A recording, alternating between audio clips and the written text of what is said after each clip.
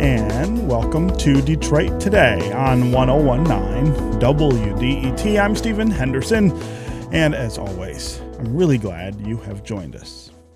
I think I can speak for just about everybody when I say that this holiday season might be one of the most difficult we've ever been through.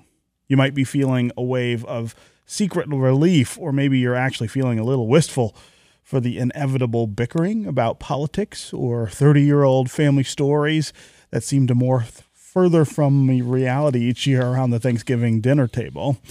Maybe you're feeling a lot of things all at once. This is really hard. It's just really different from what we're used to.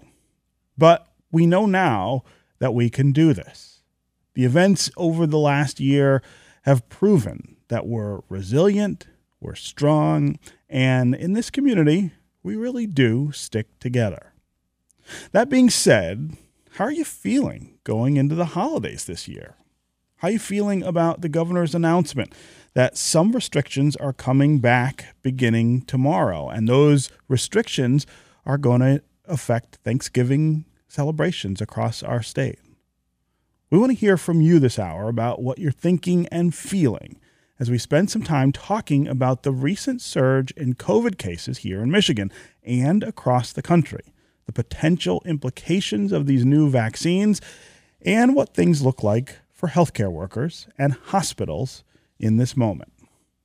As always, the number here on the phones is 313-577-1019. That's 313-577-1019. You can also go to the WDET Facebook page and put comments there. You can go to Twitter and hashtag Detroit Today, and we'll try to work you into the conversation. And joining us now for a look at the current national picture of the coronavirus is someone who's been studying all of this very closely since March, Alexis Madrigal. He's a staff writer at The Atlantic, a co-founder of the COVID Tracking Project, and the author of Powering the Dream, the History and Promise of Green Technology. Alexis, welcome to Detroit Today. Hey, thanks for having me.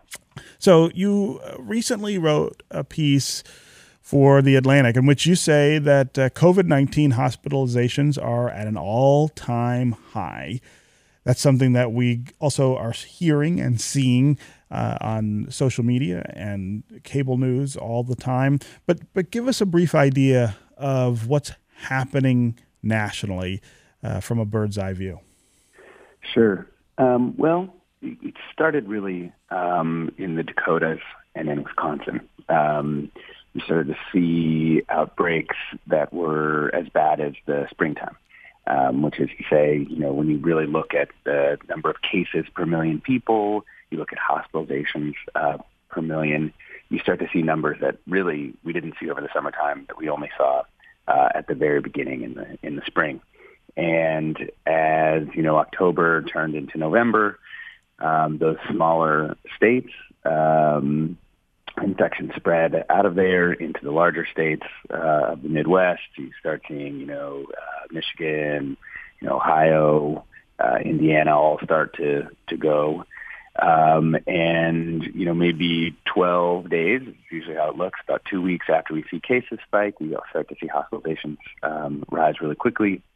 And Michigan's actually a great example of the larger pattern. There were a ton of hospitalizations in Michigan in the early days in April, largely centered around Detroit.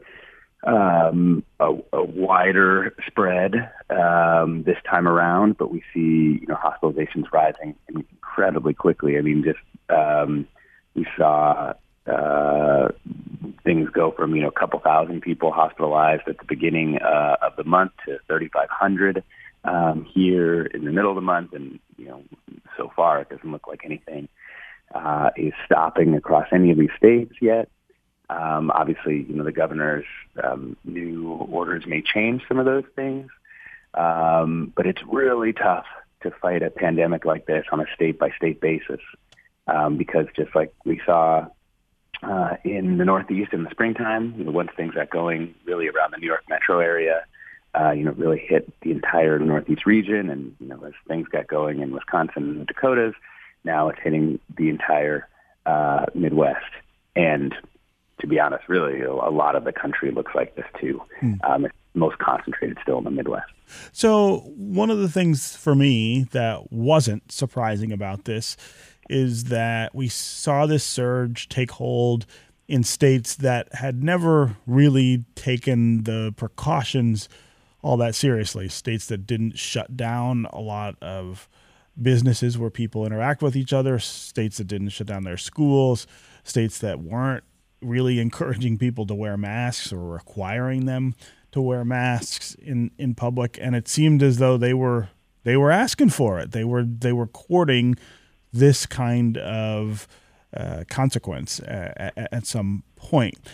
But we're also, as you point out, seeing these things happen in places like Michigan, where we really locked down hard for all of the summer, really. And I think as much as any other state took this incredibly seriously. And so I think it really, in some ways, raises this question about what we did wrong in a place like Michigan. Why are things happening as badly here as they are in places like the Dakotas, where leadership just said, we're not going to respond to this?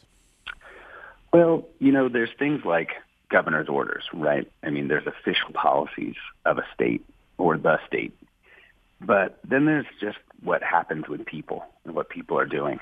And I think, from my perspective, I'm talking to public health experts, one of the great failures of the Trump administration was that basic public health methods got just incredibly politicized. I mean, I think the president saw it as a win to push back on the real experts around infectious disease. And what that means is that, in a state like Michigan, which is very divided politically, a state like Wisconsin, very divided politically, even though people took it more seriously than, say, in the Dakotas, there's still large numbers of people who are not taking it as seriously. And, that's a big problem. I mean, this is an infectious disease. So, the way that you got some people who aren't taking it seriously, it's a problem for everyone. And I think, I oftentimes, just because I live here in Oakland, it's fairly, it's got a radical history. I've read a lot of, political history of the United States, and a lot of talk around, national unity is overblown a lot of the time. I think the country's never really been united. However, in this particular case, you need the country to act in unison, and that's never happened. And it's left governors in this incredibly difficult position. I mean, the truth is the other governors of the Midwest are going to have to do what the governor in Michigan has done sooner or later. I mean, look at what's happening now in North Dakota, where they finally are working on a mask mandate. I mean, look at what's happening with the Republican governor of Wyoming, one of the reddest states in the country, also extremely angry about what's happening with COVID in their state. I mean, I think this, everybody is going to go to more restrictive measures because of hospitalizations and because of the staffing shortages that are beginning to happen in many states, although thankfully Michigan thus far is not reporting as many staffing shortages, according to new numbers that we got from Health and Human Services, the federal government, as many other states in the Midwest.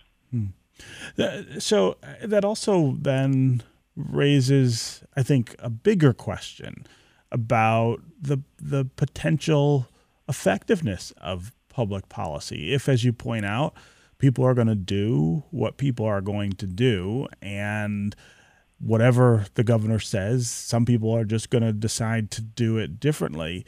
Is this something that we can get control of from a public policy standpoint, or is it something that we're just going to have to live through this way with these kinds of surges and then low points until there is a vaccine, which is, a very different approach to solving a problem like this? I mean, once there is a way to prevent the spread without social behavior. In other words, without relying on human behavior, that makes it different. But is it impossible to manage something like this through public policy?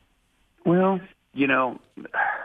I live in California, and so I'll use the example of this place. California is as large as half of the Midwest, right? And so we have within this state, also a less divided politics, and the governor has put in quite stringent measures through time, although quite targeted to different counties, and has sort of been able to manage the state kind of as one country. And because the Great Desert basically separates us from the rest of the country, and we've got an ocean on the other side, we have been able to sort of function a little bit in a bubble here.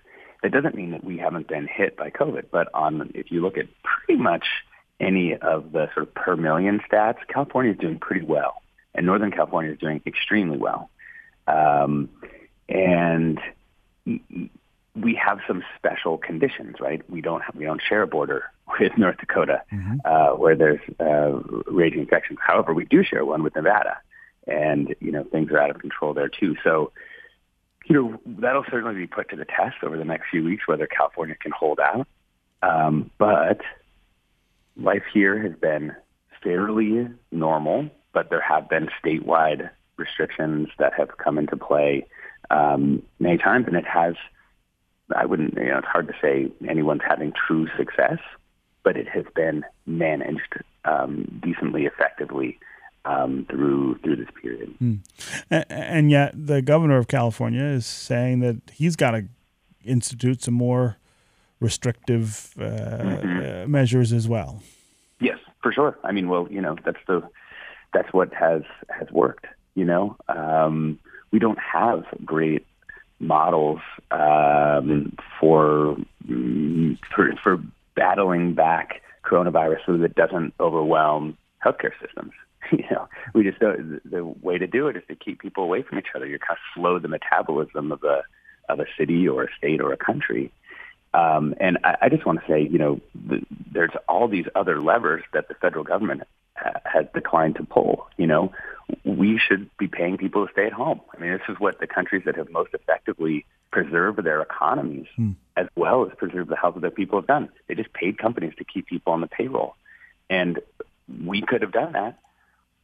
The politics of the United States didn't allow that to happen, and I think that's really tough because it would have been good for the economy and it would have saved a lot of people's lives.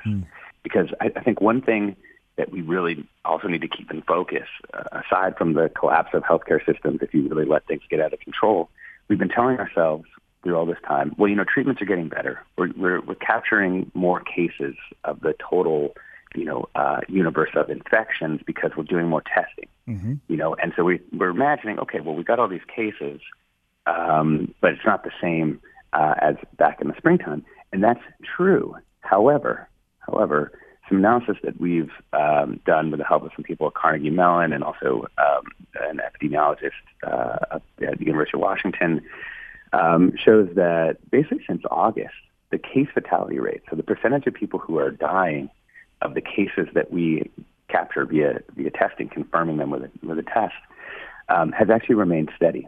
So if we're seeing things triple from August, that means something close to triple the deaths are going to occur. Yeah. And, that case fatality rate, let's call it something like 1.5% right now. That means, for every 100,000 cases, we're getting 1,500 deaths in the United States. And right now we're averaging over 150,000 deaths, which if that relationship holds over the next few weeks, we're going to reach the springtime peak of deaths in that first week of December. And that's not even assuming anything about what happens to the healthcare system. Right. It's just sort of what the math says about what's going to happen. And so this is a really quite dire situation. We've got vaccines on the horizon, but we've got to get there. And we're probably still a few months out from, regular everyday people having access to those tools. To the vaccines, sure. I'm talking with Alexis Madrigal. He's a staff writer at The Atlantic, a co-founder of the COVID Tracking Project, and author of Powering the Dream, The History and Promise of Green Technology. We're talking about this national surge in COVID cases, which is affecting people all over the country, of course, and affecting us here in Michigan. Governor Gretchen Whitmer announcing on Sunday that we will go back to some of the restrictions that we all lived under during the spring and summer as a way of trying to get control of this new spike in cases and spike in hospitalizations, and a smaller spike, but also an important one, in COVID deaths. We're also talking about what this means for the holidays. Next week is Thanksgiving, and soon after is Christmas and New Year's, times when we love to get together with friends and family, where they are important markers of the year to end the year.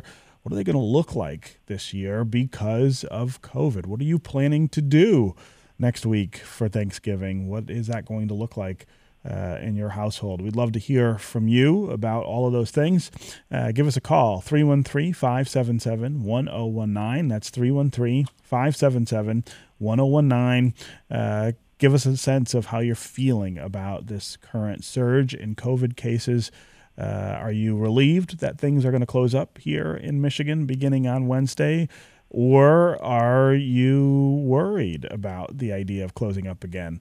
And again, give us a sense of what your plans for Thanksgiving are looking like. Are you feeling good about what that's going to be, or are you thinking that you're going to miss all of the things that you're used to doing? Again, 313-577-1019 is the number on the phones. You can also go to Facebook and Twitter, put comments there, and we'll work you into the conversation. Before we get to listeners, Alexis, I want to ask you to talk a little about the news around vaccines. We had this really important announcement by Pfizer last week that they were at a point of what they say is 95% effective use of their vaccine. Moderna came out yesterday and said that they're close to the same thing and that they think they can produce something for the public in December. Give us a sense of how hopeful we should be about those things, and also give us a sense of the cautions that we ought to be aware of around the speed with which this was all done, and getting people's hopes up and expectations maybe too soon. Sure. I mean, I think we need some hope, to be honest. So I'm okay. We need something, right? Yeah. I'm going to rely on this. One of our reporters at The Atlantic, named Sarah Zhang, has been covering vaccines extremely well. So a lot of what I'm going to say, I've learned from her and through her reporting. I think actually things have gone pretty well. This first couple announcements of vaccines have been about as good news as we could have hoped for from these vaccines.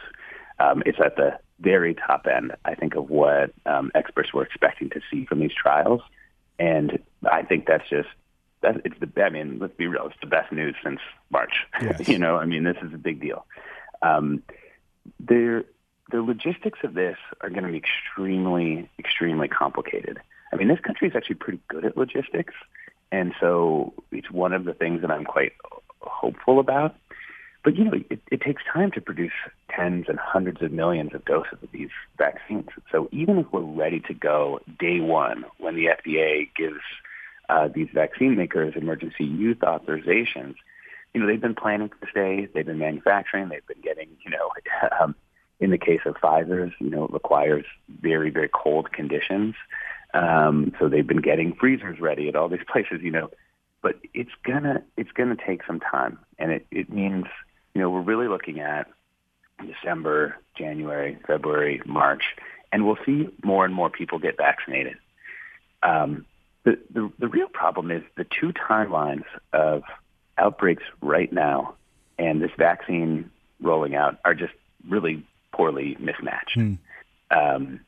And the way I think about it is, and what I've been saying to my neighbors, we have a pod. We're closing down our pod. Everybody's going back into their houses. Like we're doing all the things that other people are having to do, and it sucks. Yeah. And the thing that I have been saying to my neighbors is, listen, now that we know we have a vaccine on the horizon, the value of taking things seriously and not getting COVID is higher now than it was before we knew that. Like if we knew we were going to be doing this for another year or a year and a half, which was completely possible. Sure. Back in March, a lot of people were saying, hey, 2 years to a vaccine, 2.5, like that was a normal thing for infectious disease researchers to think.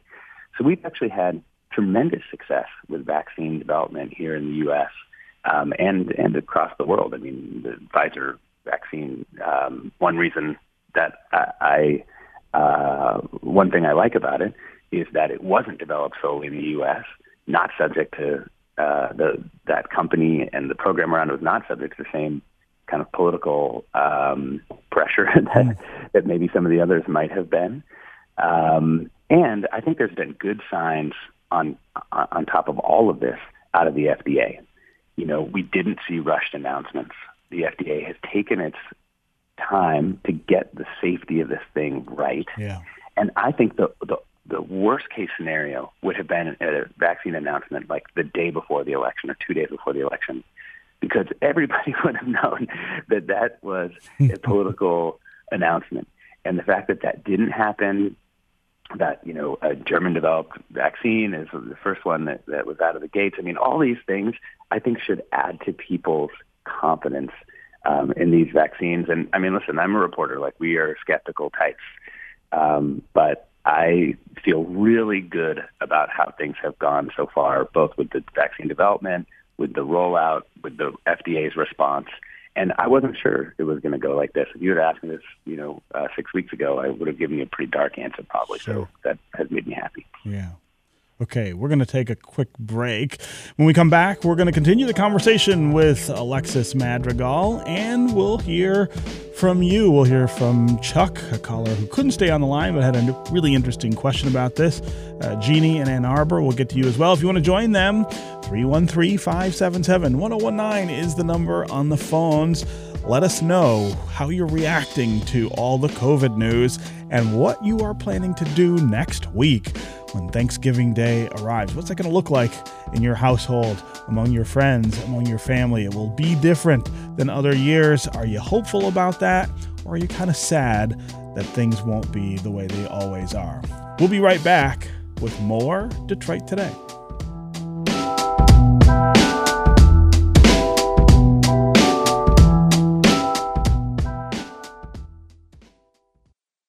WDET delivers trusted news, inclusive conversations, and cultural experiences that empower the community. 1019 WDET, Detroit's NPR station.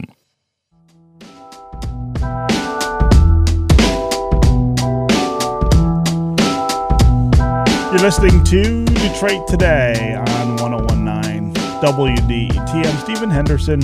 And as always, thanks very much for joining us. I'm talking with Alexis Madrigal, a staff writer at The Atlantic and co-founder of the COVID Tracking Project. We're talking about this incredible surge of COVID cases and hospitalizations and the inevitable rise in deaths that accompany those things that have been happening over the last couple of weeks, what they mean for us as a nation, what they sort of call us to do. Again, we're learning about that right here in Michigan right now.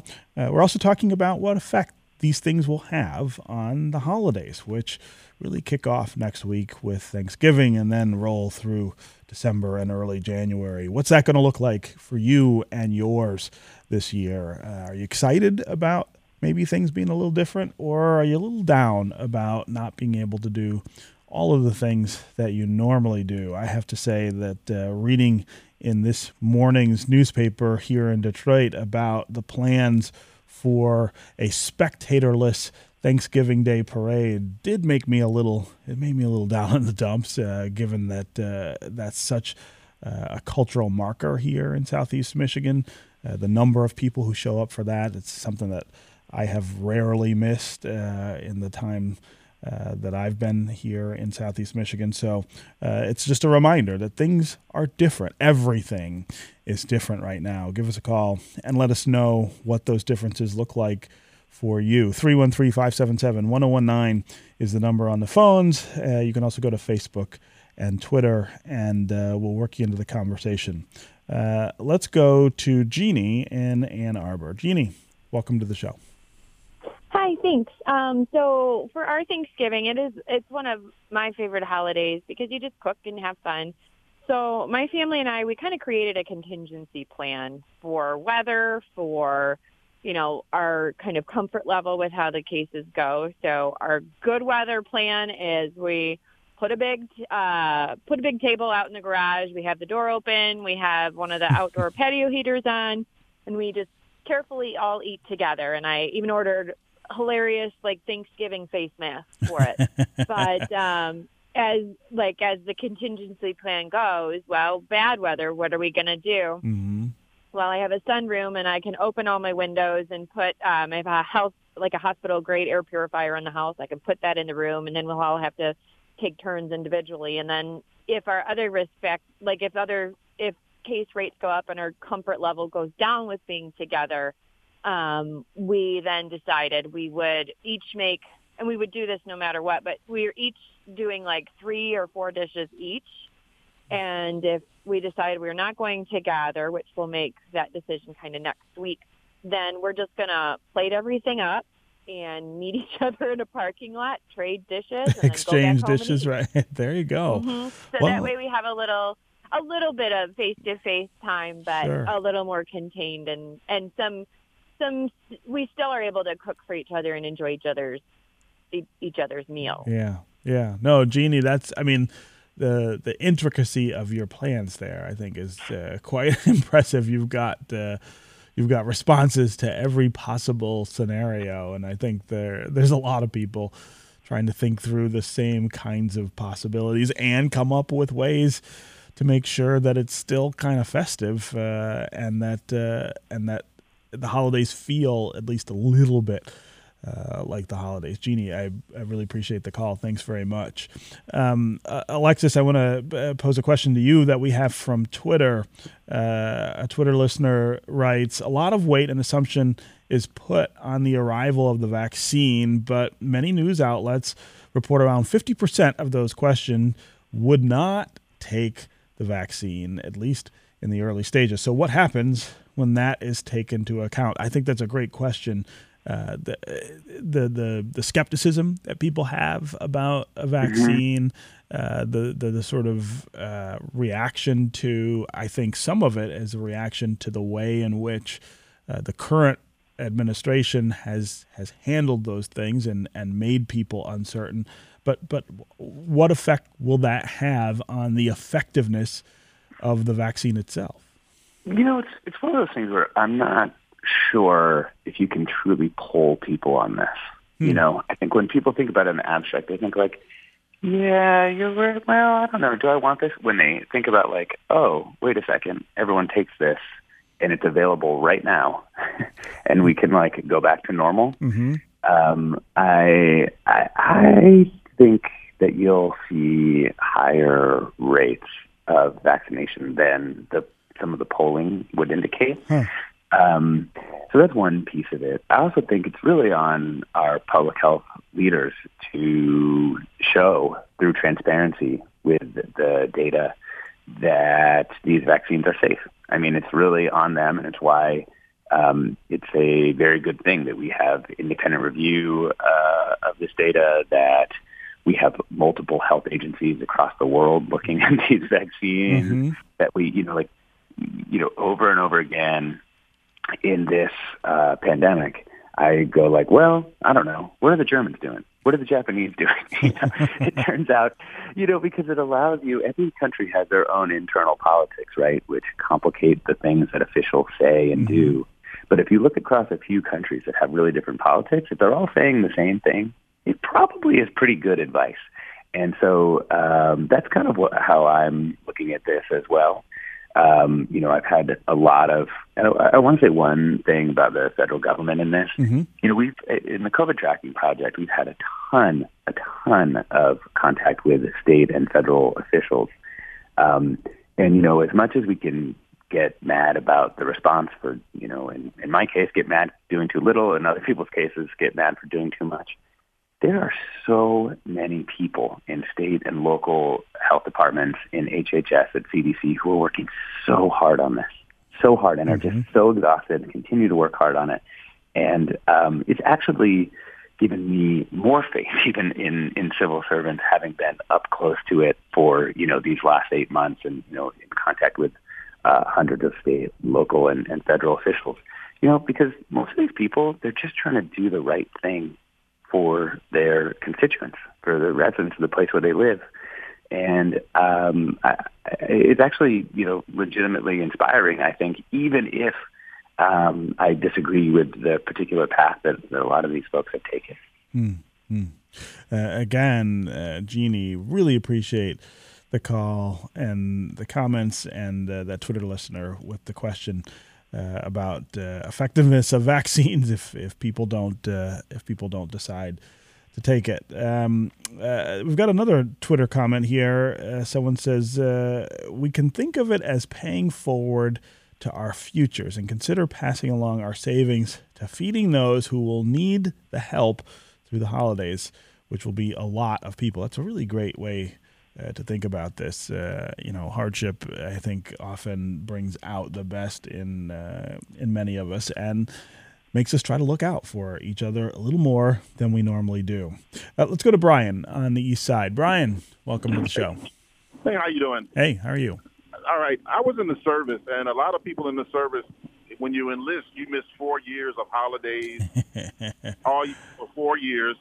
And I just can't see why Americans just can't man up, miss one holiday, one season of holidays, and stay away, and then you get to get together next year. It doesn't make any sense to me to hear all these people whining all the time about they got to get together with their relatives who they might not like that much anyway, but all of a sudden they can't get together with them, and they're whining about it. It drives me crazy. Brian, that's a little bit of a Grinch approach to the holidays this year. Put them on the airwaves. Get them out there. right.